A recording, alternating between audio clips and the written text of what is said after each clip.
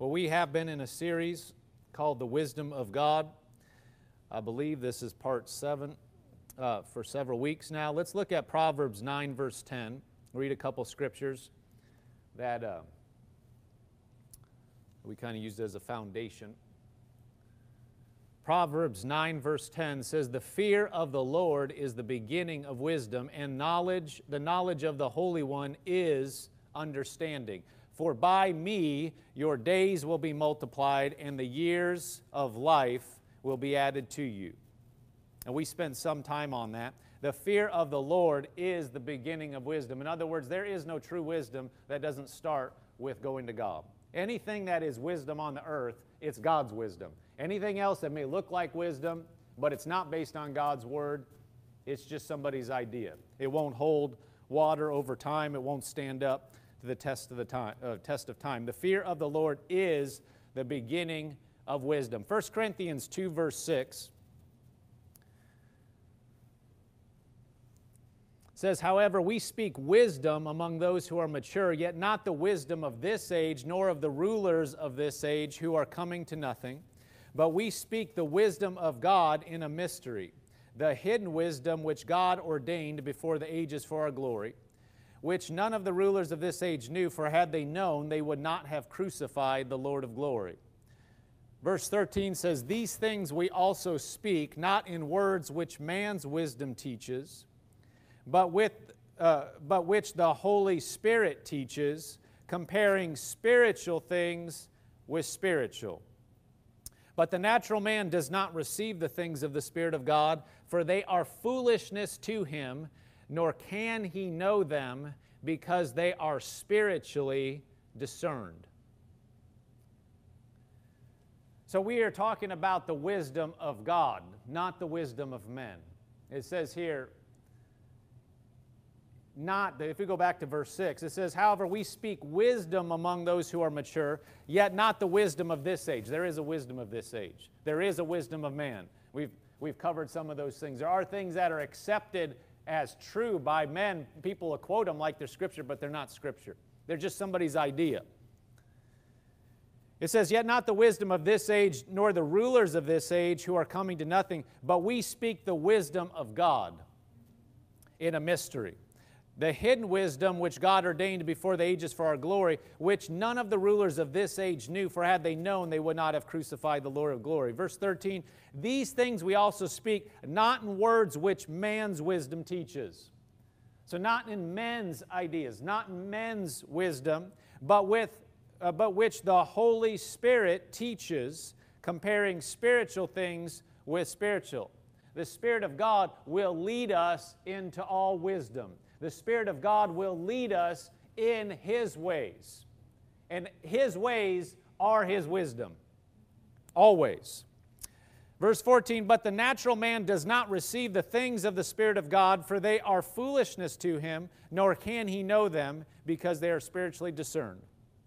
Now let's look at John 2, verse 1, and get into what we have for today. We're not going to cover everything we covered. You can go back and listen to those messages, watch those messages online or on a podcast on Facebook. Some of them are there. John 2, verse 1. It says, "On the third day there was a wedding in Cana of Galilee, and the mother of Jesus was there. Now both Jesus and his disciples were invited to the wedding. And when they ran out of wine, the mother of Jesus said to him, 'They have no wine.' Jesus said to her, 'Woman, what does your concern have to do with me? My hour has not yet come.' Verse 5, "His mother said to the servants, 'Whatever he says to you, do it.' Verse 6, "Now there were set there 6 water pots of stone, according to the manner of purification of the Jews, containing 20 or 30 gallons apiece. Jesus said to them, 'Fill the water pots with water.' And they filled them up to the brim. And he said to them, 'Draw some out now, and take it to the master of the feast.' And they took it. When the master of the feast had tasted the water that was made wine, and did not know where it came from, but the servants who had drawn the water knew, the master of the feast called the bridegroom. And he said, 'Every man at the beginning sets out the good wine, and when the guests have well drunk, then the inferior. You have kept the good wine until now. This beginning of signs Jesus did in Cana of Galilee and manifested His glory, and His disciples believed in Him. So if we go back to verse 3, so you're probably familiar with this account. Jesus is at His wedding. His family's at this wedding. They run out of wine. He tells them to go fill water pots up with water, just plain water, and it's turned into wine so good that the master of the feast said, wait, most people, they wait till, they give all the good wine, at the beginning, and then they bring out the bad stuff later after everybody is, full and has been drinking. And he said, but this is so good, you must have brought out the best at the end. So it was good wine. Verse 3 said, when they ran out of wine, the mother of Jesus said to him, they have no wine. Verse 4, Jesus said to her, woman, what does your concern have to do with me? My hour has not yet come. Verse 5, his mother said to the servants, whatever he says to you, do it. Now, if you're just naturally looking at this situation and they've run out of wine, the natural thought to do is not go get a bunch of water pots and fill them up with water. That is not what the normal response to this situation is. Anybody just thinking naturally is not going to think that's the solution to this problem, right? But Jesus told them to do exactly that. And his mother said, whatever he says to you, you do that. And as we are walking with God, walking after Him, we need to understand that true wisdom in any situation is what God would have us do. Period. That's wisdom. What God, you see, in the mind and heart of God, to know that in any situation is to have the answer. It may not be anything that you could look up in a book. It may not be something you could go ask your friends about. It may not be something you could go ask a professional about. But He has a way, a solution, a plan always, and that is the wisdom of God. For us, in every situation, He knows what is coming. He knows His plan for you. He knows every circumstance that is going to need to be taken into account. You don't. I don't. You ever worked on a project or at work you worked on something and you started it out. You didn't know everything that was going to take place in it. How many of you have ever gotten to a project and it took longer than you thought it was going to take? Anybody? Why would that be? Because you didn't know everything that was going to be entailed. I worked in software for years. And you go and you start a project, you rarely do the exact same thing twice. Otherwise, then, you'd get into routine. You know what to do for it, but it's always different. That's why they're having you build software for it. If it was just something somebody already done, just go buy it and be done with it. And you do that as much as possible. You try to reuse software, but, it doesn't always fit, so you got to make modifications. Of course, there's proprietary software. You got to build it. And you don't know what you don't know at the beginning. You know what you think about it. And it's like this in every area. But you go and you get the requirements, and of course those change over time. Wish they wouldn't, but they do. You get what you think you're going to do, and what you think it's going to take to do any given part of it. And then you get into it, and you realize that thing that you thought was going to take 2 days is going to take 3 weeks, but you may not know that till 2.5 weeks in. And 2.5 weeks ago, or 2 weeks ago, you told your manager, yeah, we're about 80% there. Classic. The last 20%. Takes the majority of the time. We're 80% there. Then 3 days later, how far are you? About 80%. I mean, we're getting close. And then 3 days later, now you realize if you give the same answer, it's not right. So, it's 85%. And then 3 days later, you should be a lot further than that, but you realize you found out more stuff, so now you're about 90%. And you just creep up until finally, yeah, we're done. Well, that took 3 weeks. You thought it was going to take 3 days. Yeah, we didn't know some stuff. We got in there and we realized this and this and this. That happens to us as people, can happen to us. It doesn't have to happen to us. But God knows everything from the beginning. That never happens to Him. Ever. He always knows what to do at the beginning. He knows what to do. And if the more we sync up with Him, now don't get legalistic and don't get, hung up on this as we talk about it, because yes, if you heard perfectly from God all the time, then yet you would never have any delay of any type. We're all learning. We're all growing. We're all believing. We hear better today than we heard yesterday. But the fact is, we're growing. So don't get legalistic and think, oh my gosh, that describes me. This project took longer, so I've not arrived. Well, that's okay, as long as we're going further.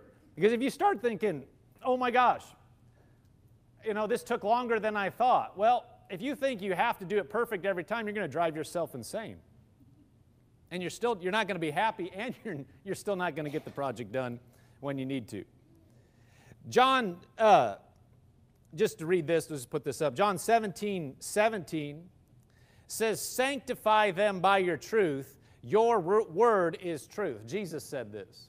So number one, we're not going to focus on this today. We focused on other times. Number one, the Bible is truth and is wisdom.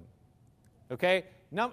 If you find the description for your situation in the Word, if it covers your situation, then you have your answer. Period.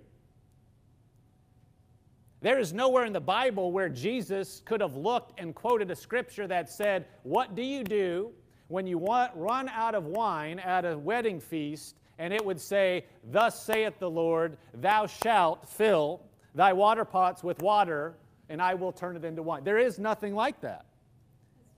He couldn't look up a scripture, but if the Bible does cover your situation, then you know what to do. Don't try to get God's answer on it if you already know what to do. That's where you get into trouble. Always put the Word first place and the leading of the Spirit second, and you won't get into trouble.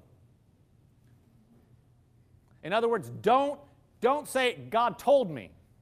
But you can know 5 scriptures that contradict what you say God told you. You're wrong.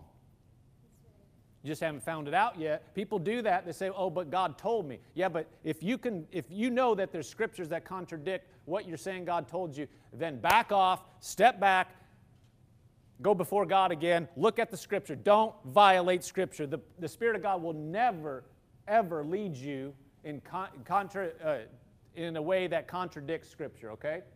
And we're not going to spend a lot of time on that part today. But always put the Word first. James 1:5, let's turn there. So there are a lot of things that aren't covered in the Word specifically to your situation, but God has wisdom for each situation. He has wisdom for every circumstance. James 1:5 says, if any of you lacks wisdom, if you need wisdom, let him ask of God, who gives to all liberally and without reproach, and it will be given to him. But let him ask in faith with no doubting, for he who doubts is like a wave of the sea, driven and tossed by the wind. For let not that man suppose that he will receive anything from the Lord. He is a double-minded man, unstable in his ways. Verse 5 said, if you go back to verse 5, if any of you lacks wisdom, If you don't know what to do, in other words, if you need instruction, need direction, let him ask of God, who gives to all liberally and without reproach, and it will be given to him. And it will be given to him. Now, the wisdom of God, maybe he points you to a scripture that answers your circumstance, and you're done. Anybody ever had that happen? You're thinking about something, you've asked God, and you're reading, maybe your devotions, or you're reading the Bible, and boom, there. You maybe have read it 10 times, but never saw it quite like that, and boy, it answers your question, and you know what to do. God will lead you according to His Word. That's why it's so important to spend time in the Word of God continuously, daily, so that when the same impression, the same leading that is leading you and speaking to you, no, not talking about an audible voice, but on the inside of every believer, we can hear God, we can get impression, believe Him, and understand Him. The way He guides you and directs you when you're reading the Word is the same way He's going to lead you and guide you the majority of the time on things by His Spirit. And so that's why it's important to get familiar with His leading. We'd say voice, but we're not talking about an audible voice. But you know what we mean with how He communicates. In the NIV, that same verse, James 1:5 says, "If any of you lacks wisdom, you should ask God, who gives generously to all without finding fault, and it will be given to you." If any of you lacks wisdom, you should ask God. That should be the number one thing. Not always is that the case. But we should go to God first. We should go to Him and ask Him. And this is a commentary on God here. It says, you should ask God, who gives generously to all without finding fault, and it will be given to you. It's a characteristic of God. He will give without finding fault. In other words, you come to Him and ask Him, He's not going to go, dummy. Why are you asking? That's what it's saying. He's not going to be reproachful. He's not going to find fault.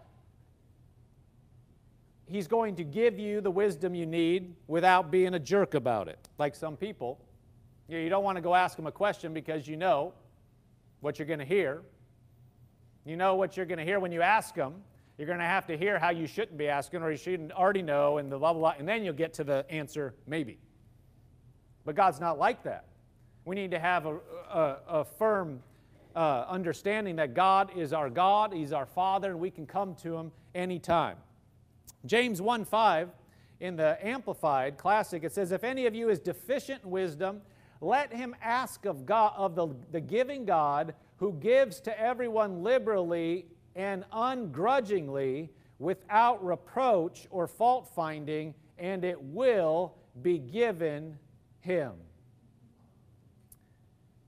So if we need wisdom, if we're deficient in wisdom, that means if we don't know what to do in a situation, we need to go to God. And we want His wisdom. We don't want just any idea, any solution, something somebody said, maybe something that worked in their situation. We want God's wisdom. Amen. God's wisdom is His way, His mind. When we are asking God for His wisdom, we're asking Him for His leading. He's going to lead you. When you have the wisdom of God coming to you, it's going to be a leading of what to do. So when we go to Him and ask Him for wisdom, we're asking Him to show us, to lead us, to guide us in His way. And He already knows what we need. He knows what's coming, not just in our life, but in every area of the world. He knows what's coming in everybody's lives. He knows what's coming for the country. He knows what's coming for government. He knows what's coming for each individual company. He knows what's coming for your relatives. He knows what's coming in the school system. He knows every part of it for everything. It's mind-boggling, but He knows it all. And so when we go to Him, we're asking for His wisdom. God, what would you do in this situation? Well, He's going to show us the right thing for now in the situation, and He knows exactly what needs to happen. Always. Isaiah 46:9 says, "Remember the former things of old, for I am God, and there is no other. I am God, and there is none like me, declaring the end from the beginning." It means He knows the end better than we know what's going on now. He knows what's going to happen better than you know what happened last week. What you could describe in somewhat detail, what you did last week, He can describe in infinite detail what's going to happen and hasn't happened yet. He knows it with precision. Psalm 139:16 says, "Your eyes saw my substance being yet unformed, and in your book they were all written, the days fashioned for me, when as yet there were none of them." Talking about us, God knows each person before they're born and knows what you're going to do. He doesn't control everything. He doesn't make the choices for you, but He knows what's going to happen. He doesn't make people get saved, but He knows who's going to get saved. He doesn't make people follow Him, but He knows who's going to follow Him. In His infinite knowledge, He doesn't control, but He knows what's going to happen. Therefore, He calls each person to do based on what He knows will happen. He knows exactly what's in you. He knows what your abilities, talents. He knows who your parents are, grandparents. He knows every condition that you grew up in, and He knew that before you ever came on the scene, and He knows everything that's going to happen to you. And so when we're asking for His wisdom and His leading, that's the context. He's just going to tell you, well, see, He could tell you, this is where you're going to end up, so this is what I want you to do now. You may not understand where you're going to end up, and He's asking you to do whatever He's asking you to do now is taking that into consideration. You may be saying, I don't understand how that has anything to do with where I'm going. Well, that's okay. If it's the wisdom of God, if it's the leading of God, then it's right. And it's already taken into the consideration the stuff you don't know, I don't know, conditions that can change tomorrow. That's already built in. That's the wisdom of God. This is who we're talking about in context of wisdom. It's His leading, and His leading always takes into consideration everything. Psalm 32:8 says, "I will instruct you and teach you in the way that you should go. I will guide you with my eye." Well, His eye, He knows, He sees everything. His eye is all-seeing, takes everything into consideration, so His wisdom is how He's leading us and guiding us and directing us if we'll look to Him.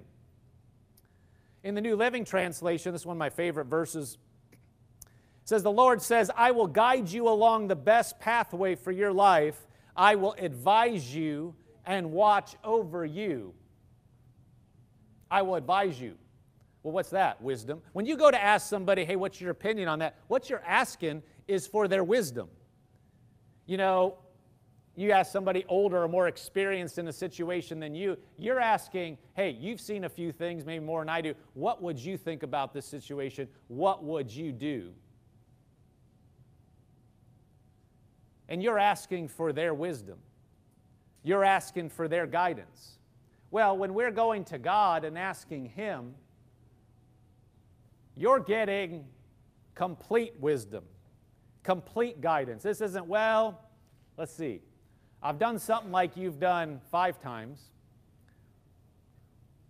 Didn't face something exactly like what you're facing, but this is what I would do. That's what you could get from somebody. Nothing wrong with that, but you still got to make your own decision. You may be like, okay. But God, when He gives you leading, He knows exactly where you're going. He's not guessing. He's saying, do this. This is right. This is the thing to do.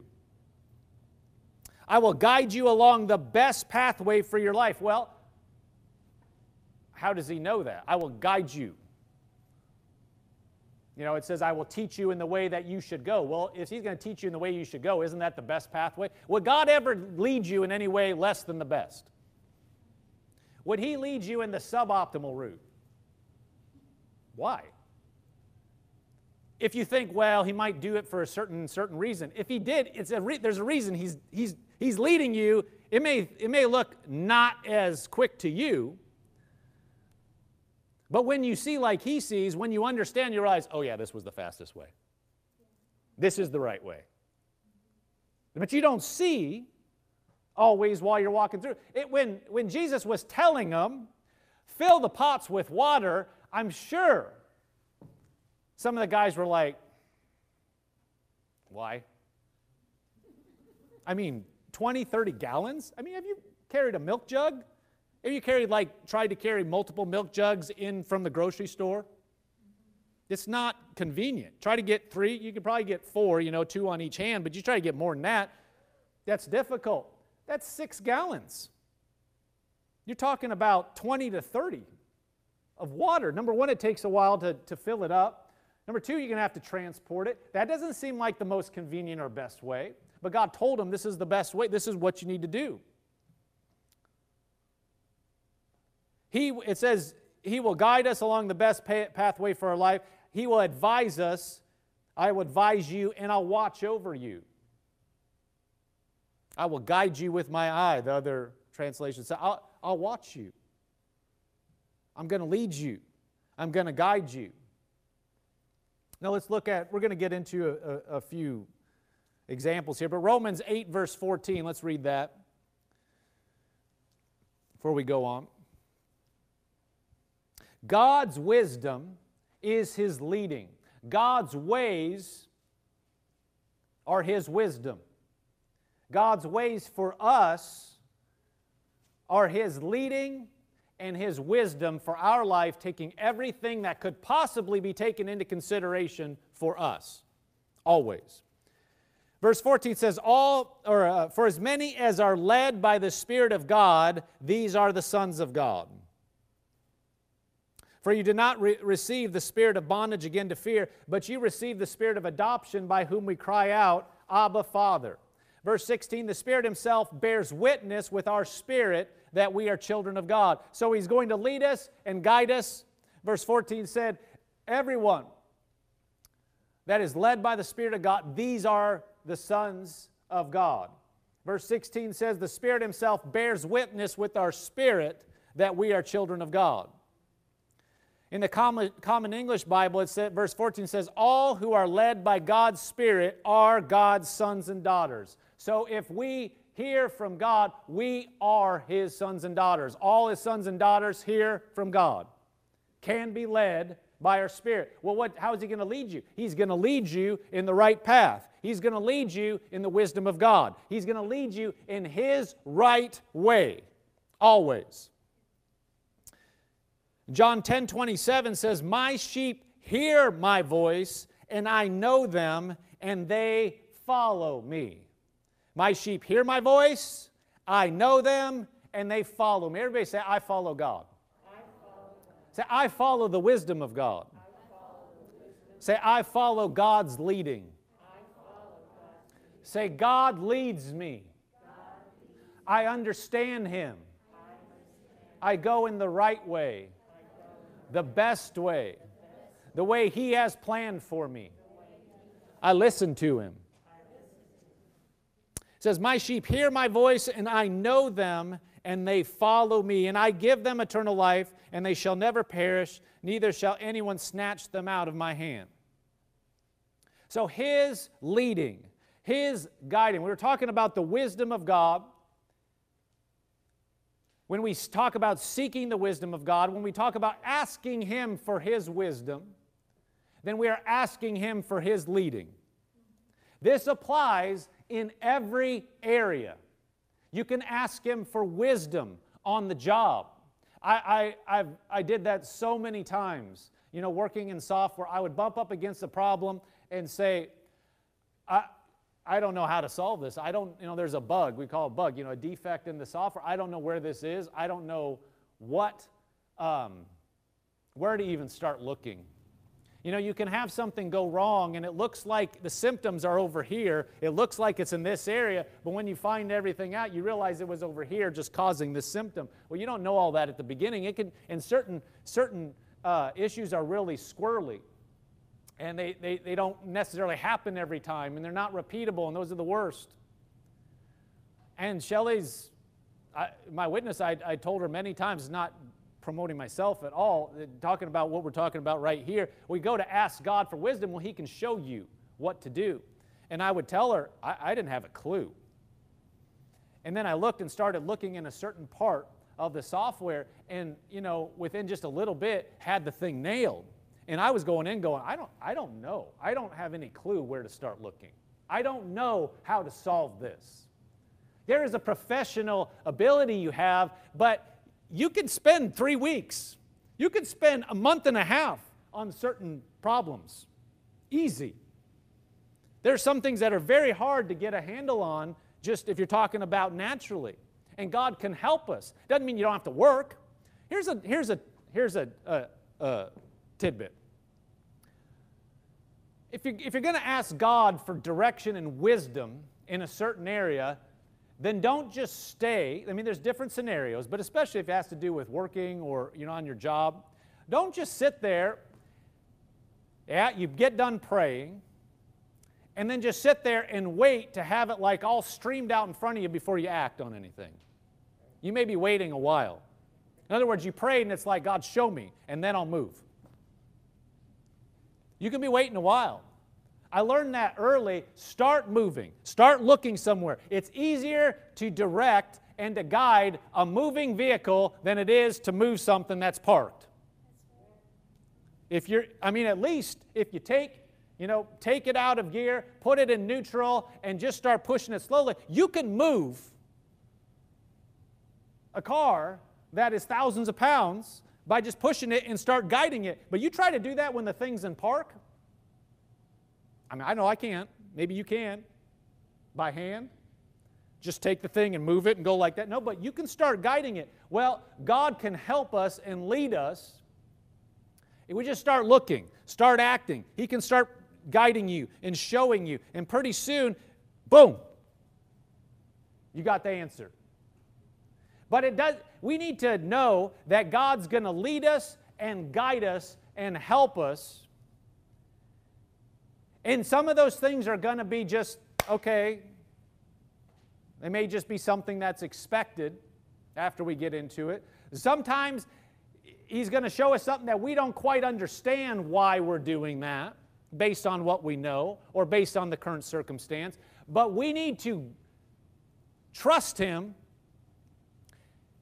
and be confident enough in His ability to lead us that when He tells us what to do, we start moving. And we listen to Him. Now, you check it with the Word. You're guided by what He said. But when it comes to being led in God's wisdom and God's direction, and I'm talking about being led by the Spirit some, but God's Spirit is going to lead you in His wisdom, there's an element where you're going to have to walk in faith. And that's really what I want to get into. You are not always going to, if you understood, there's going to be scenarios where it doesn't look like that thing you're supposed to do it doesn't compute with everything you know. Okay, there's times He's leading you and guiding you. Okay, I should have done that, but it all makes sense. There's other times it has to do with where you're going. It has to do with the plan. It has to do with what He knows is coming for you. We read that He knows the end from the beginning. We read that He has all your days already written out. He knows what they are. Not making you do it. He knows. He could tell you everything you're going to do now. So when He starts leading you and guiding you, there may be some things, and there will be some things that you're going to need to step out and act on before you can comprehend with your mind and your context what to do. If you're going to walk with God, you will hit those places, but what He tells you is right. Now, we don't need to get flaky with this. That's why we need to be balanced in the Word, okay? That's why you go back to the Word. Because then people say, oh, well, God's telling me. The more it would not be grounded naturally, the more you got to be sure you're hearing from God. On the other hand, there are many times in the Bible where God told His people to do things that don't make any sense in the natural. We just read one. Let's look at another one. 2 Kings 6, verse 1.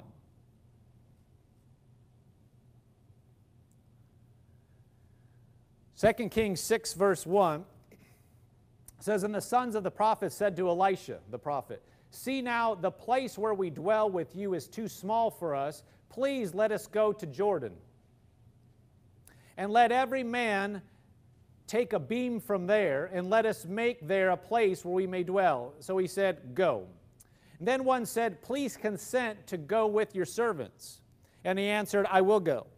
So he went with them, and when they came to the Jordan, they cut down trees. But as one was cutting down a tree, the iron axe head fell into the water, and he cried out and said, Alas, master, for it was borrowed. So he's cutting, and the axe head flies off into the water. Verse 6, So the man of God said, Where did it fall? And he showed him the place. Now, the axe head is in the water. Anybody know what happens to an iron axe head, metal axe head, when it goes into the water? It goes down. It's going to sink.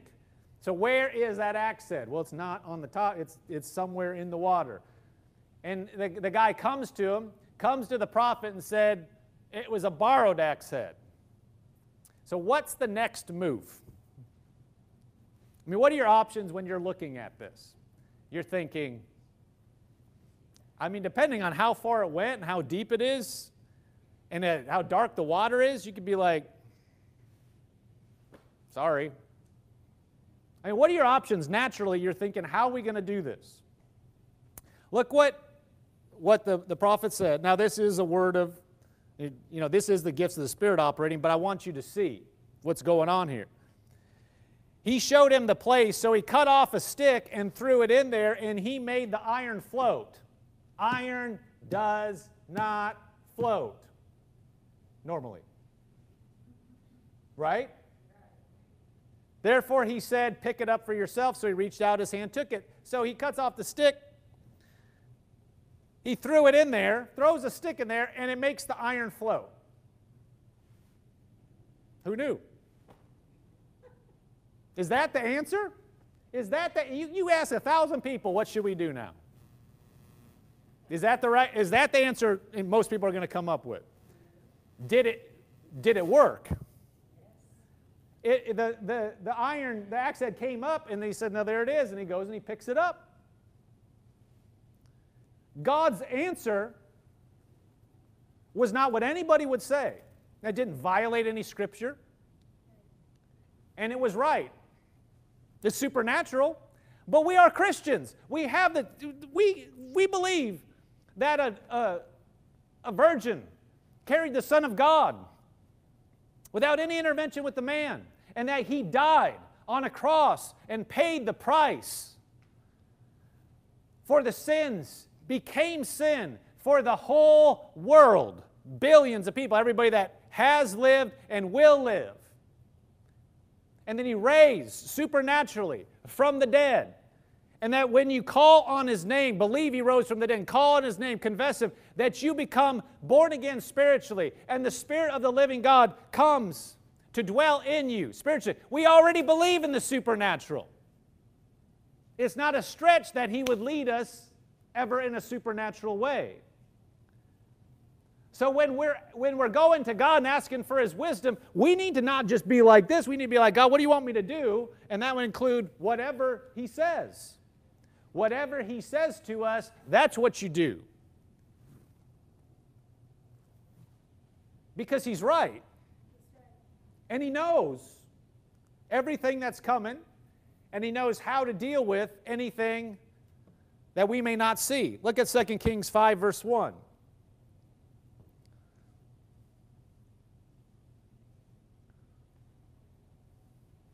It is so important for us to be led by God. Being led by God is walking in God's wisdom. God's not going to lead you in anything but His wisdom. 2 Kings 5 verse 1 says, Now Naaman, the commander of the army of the king of Syria, was a great and honorable man in the eyes of his master, because by him the Lord had given victory to Syria. He was also a mighty man of valor, but a leper. And the Syrians had gone out on raids and had brought back captive a young girl from the land of Israel. She waited on Naaman's wife. Then she said to her mistress, If only my master were there, or were with the prophet who was in Samaria, he would heal him of his leprosy.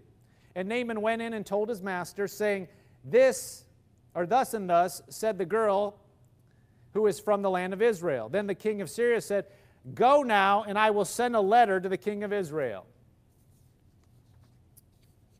So he departed and took with him 10 talents of silver, 6,000 shekels of gold, and 10 changes of clothing. Then he brought the letter to the king of Israel. So the letter said, Now be advised, when this letter comes to you, that I have sent Naaman my servant to you, that you may heal him of leprosy. And it happened when the king of Israel read the letter, that he tore his clothes and said, Am I God to kill and make alive, that this man sends a man to me to heal him of leprosy? Therefore, please consider and see how he seeks a quarrel with me. So he thinks he's setting him up.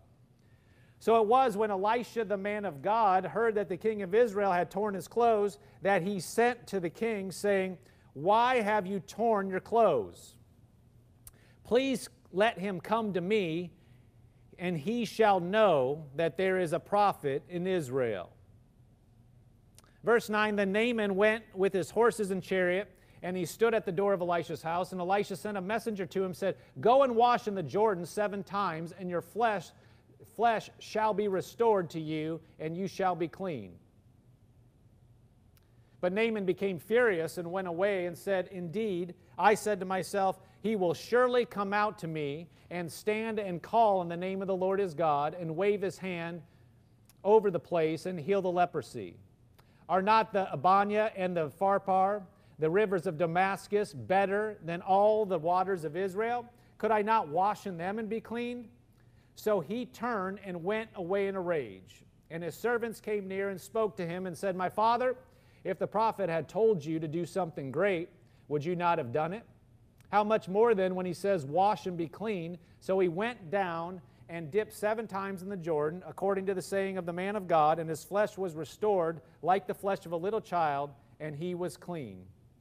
Verse 15, And he returned to the man of God, he and all his aides, and came and stood before him and said, Indeed, now I know that there is no God in all the earth except in Israel. Now therefore, please take a gift from your servant. So this man comes to seek, he's got leprosy, he comes to seek the prophet and to be healed. And number one, when he does, so he's going asking of the man of God. If you go to verse 9, it says, Then Naaman went with his horses and chariot, and he stood at the door of Elisha's house, and Elisha sent a messenger, saying, Go and wash in the Jordan 7 times, and your flesh will be restored to you, and you shall be clean. Number one, Elisha didn't come out and talk to him. And this made Naaman mad to begin with. And then number 2, he told him to go dip 7 times in the Jordan.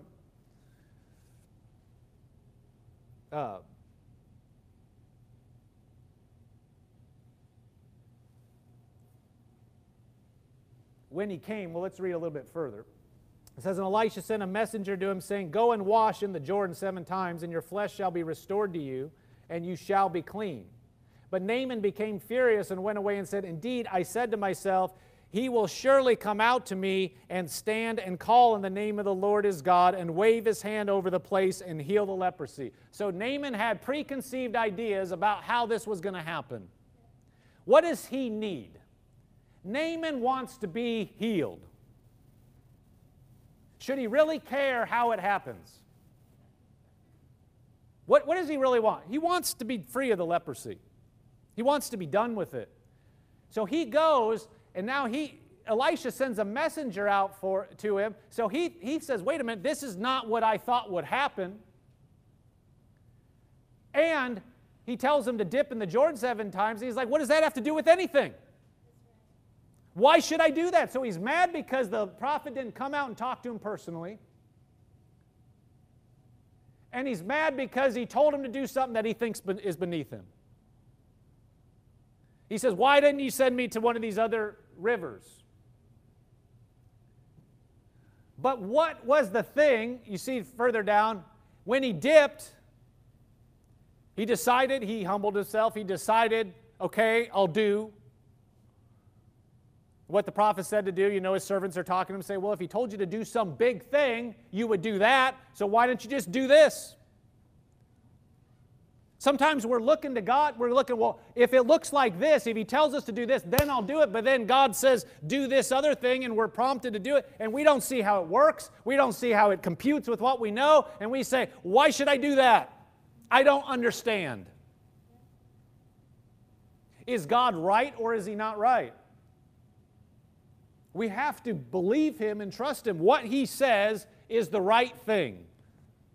It doesn't make any sense to throw a stick into the water and make the axe head float. It doesn't make any sense to go fill the water pots up with water and then turn into wine. But what did God say? That's what we have to know. Because what he says is his wisdom. And if it comes from his word, it's his wisdom. If he's leading us by his spirit and it's him, we need to know whatever he tells us is right, and it takes into consideration what we don't know, and it will work. We need to know that, though. It's not, if you could have figured it out, why don't you just figure it out? I mean, we ought to go to God no matter what. But then the answer from God comes sometimes and we're like, well, that's not how I saw this coming down. Okay, so what? What do we do with that? But we got to do what God told us to do.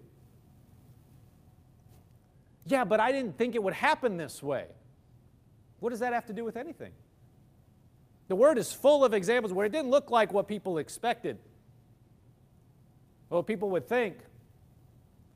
But God's right, and His wisdom are in His direction. He knows what needs to happen. Let's look at Acts 8:4. It's coming into the New Testament. Acts 8:4.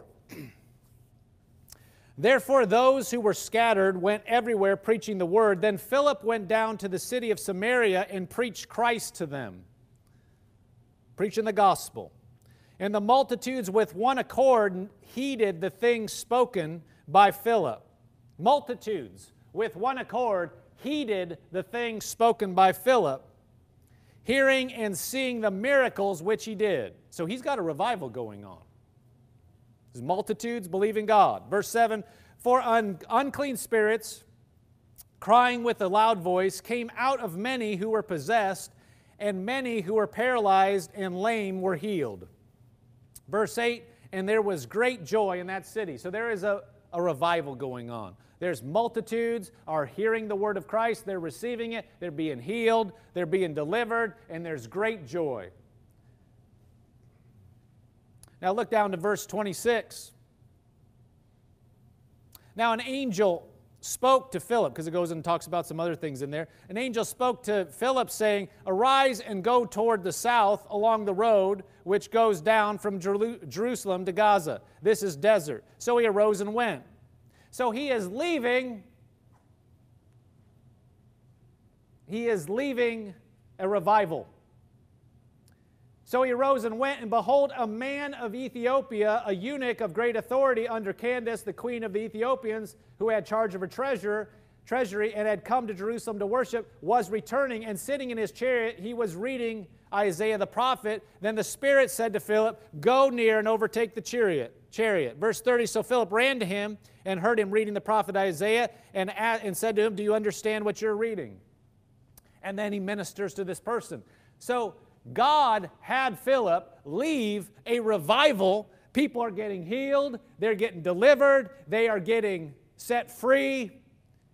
And he said, now go over here and minister to one person. Most people would say, we got to go on here. We'll wait till this gets done. Why would I go minister to this one person? If you know, we're not going to take time to read the rest of it. He goes, he ministers. The guy's like, I don't know what I'm reading. And he starts with that verse that he's reading, and he preaches the gospel to him. The guy receives the gospel. He gets baptized, and then Phillips is just taken away somewhere else. Most people would not say that's what you do. You know, you got it going. You got the revival going. You don't stop and go minister to one person. It doesn't violate any scripture. It doesn't violate God's word. It doesn't violate the intent. It just doesn't make sense to people.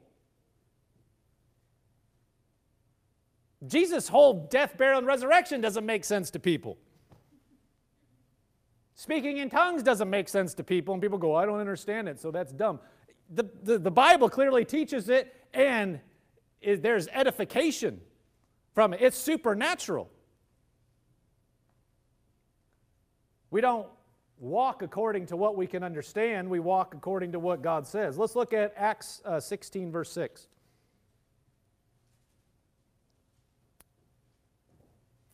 Acts 16, verse 6. So this is Paul, Silas, and Timothy. It says, now when they had gone through Phrygia and the region of Galatia, they were forbidden by the Holy Spirit to preach the word in Asia, they being Paul, Silas, and Timothy. When they had gone through Phrygia and the region of Galatia, they were forbidden by the Holy Spirit to preach the word in Asia. Forbidden by the Holy Spirit to preach? Verse 7, after they had come to Mysia, they tried to go into Bithynia, and the Spirit did not permit them. So passing in Mysia, they came down to Troas, and a vision appeared to Paul in the night, and a man of Macedonia stood and pleaded with him, saying, come over to Macedonia and help us. Now after he had seen the vision, immediately we sought to go to Macedonia, concluding that the Lord had called us to preach the gospel to them. Now wait a minute. You put up Mark 16:15 real quick. Jesus said, go into all the world and preach the gospel to every creature. That's the word of God, right? And we see in Matthew 28, other places, Great Commission. Go into all the world and preach the gospel to every creature. Okay? But where are you supposed to preach the gospel at any given time? And what is God telling you about what you're doing? See, there is the Word of God, but then there is the leading of the Spirit. Verse 6, let's go back to Acts 16, verse 6. It says, now when they had gone through Phrygia and the region of Galatia, they were forbidden by the Holy Spirit to preach the word in Asia. Wait a minute. Somebody could say, but I'm supposed to preach. I need to go to Asia. The Gospels, Jesus said, go into all the world and preach. I'm going to Asia. Not if the Spirit of God tells you not to go.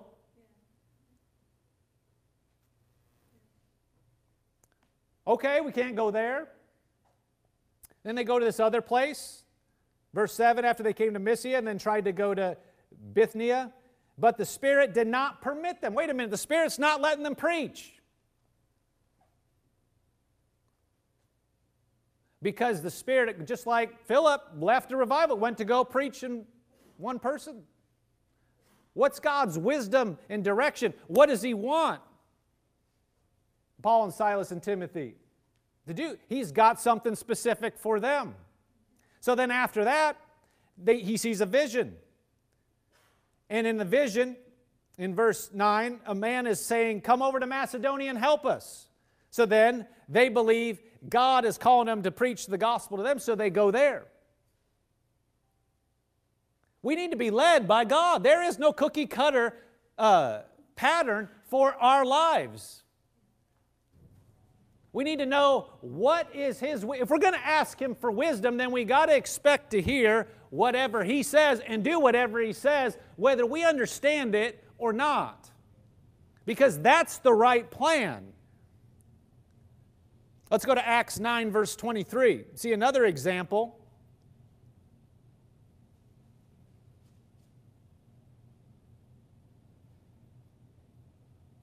You cannot override what the Holy Spirit is telling you in a specific instance by quoting the general word. We need to know what God's telling us to do. You cannot. If the Spirit of God is telling them not to go, and they quote the word and say, but you said to go in all the gospel, and they go, we don't know what would have happened. You don't know, because they didn't go. And sometimes that's all you're going to know. Nothing. God tells you not to do something. God tells you to go a specific way, and you obey, and you know,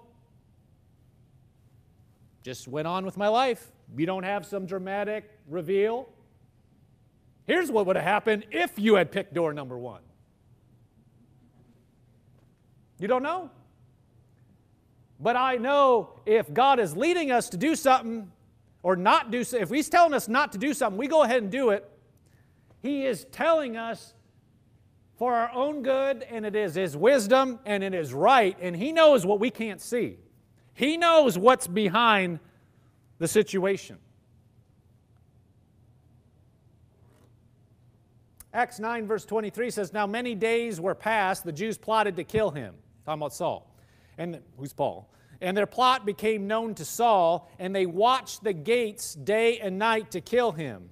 Then the disciples took him by night and let him down through the wall in a large basket. So there's a plot to kill him, and they watched the gates day and night to kill him. Then the disciples took him by night and let him down through the wall in a large basket. Look at 2 Corinthians 11, verse 32, same situation. It says, in Damascus, the governor, Paul's writing about it, under Aretas the king, was guarding the city of Damascus, or Damascenes, with a garrison, desiring to arrest me, but I was let down in a basket through a window in the wall and escaped from his hands. Wait a minute. I thought we were more than a conqueror through Christ Jesus. I thought we could do all things through Christ who strengthens. Why didn't He just go up and say, get out of here. I'm coming through. You're not going to kill me. Why didn't He do that? Evidently, he was led to get let down in a basket through the wall. And he kept preaching. Yeah, but bless God, I know Psalm 91. Okay, but what's God telling you to do? He may give you the answer to keep you protected through Psalm 91 by doing what He's telling you to do. When we override it and say, oh, well, I'm going anyway. I know the Word. But what's the Spirit of God telling us? God knows the Word. And He also knows where we're going. He knows where we are. He knows where our faith is. He knows the condition. And if God Almighty, by His Spirit, directs us and guides us in His wisdom to do something, we had better do that, regardless if our mind can comprehend it or not. You know Satan can quote Scripture. And he can try to push you to be in a place. God's telling you, don't go. Don't do it. Don't go. And he'll try to push you. Yeah, but no harm will come against you. Angels. Didn't He do that to Jesus? Told Jesus, just throw yourself off. The angels will protect you. He does that to people. Well, just go do it. You know the Word. Yeah, but you're supposed to know the Spirit of God too.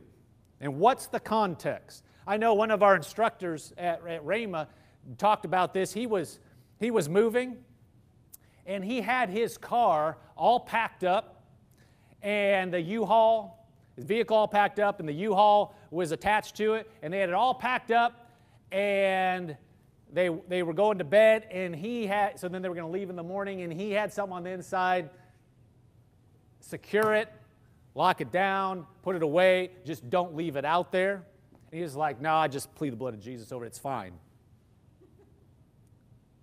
When he woke up and went outside, trailer's gone. And he said, that was God warning me. That was God telling me what to do.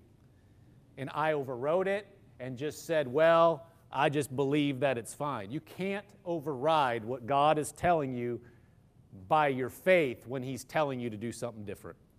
If He's telling you to do something, that's His wisdom. That's what we need to do. His leading is in that answer.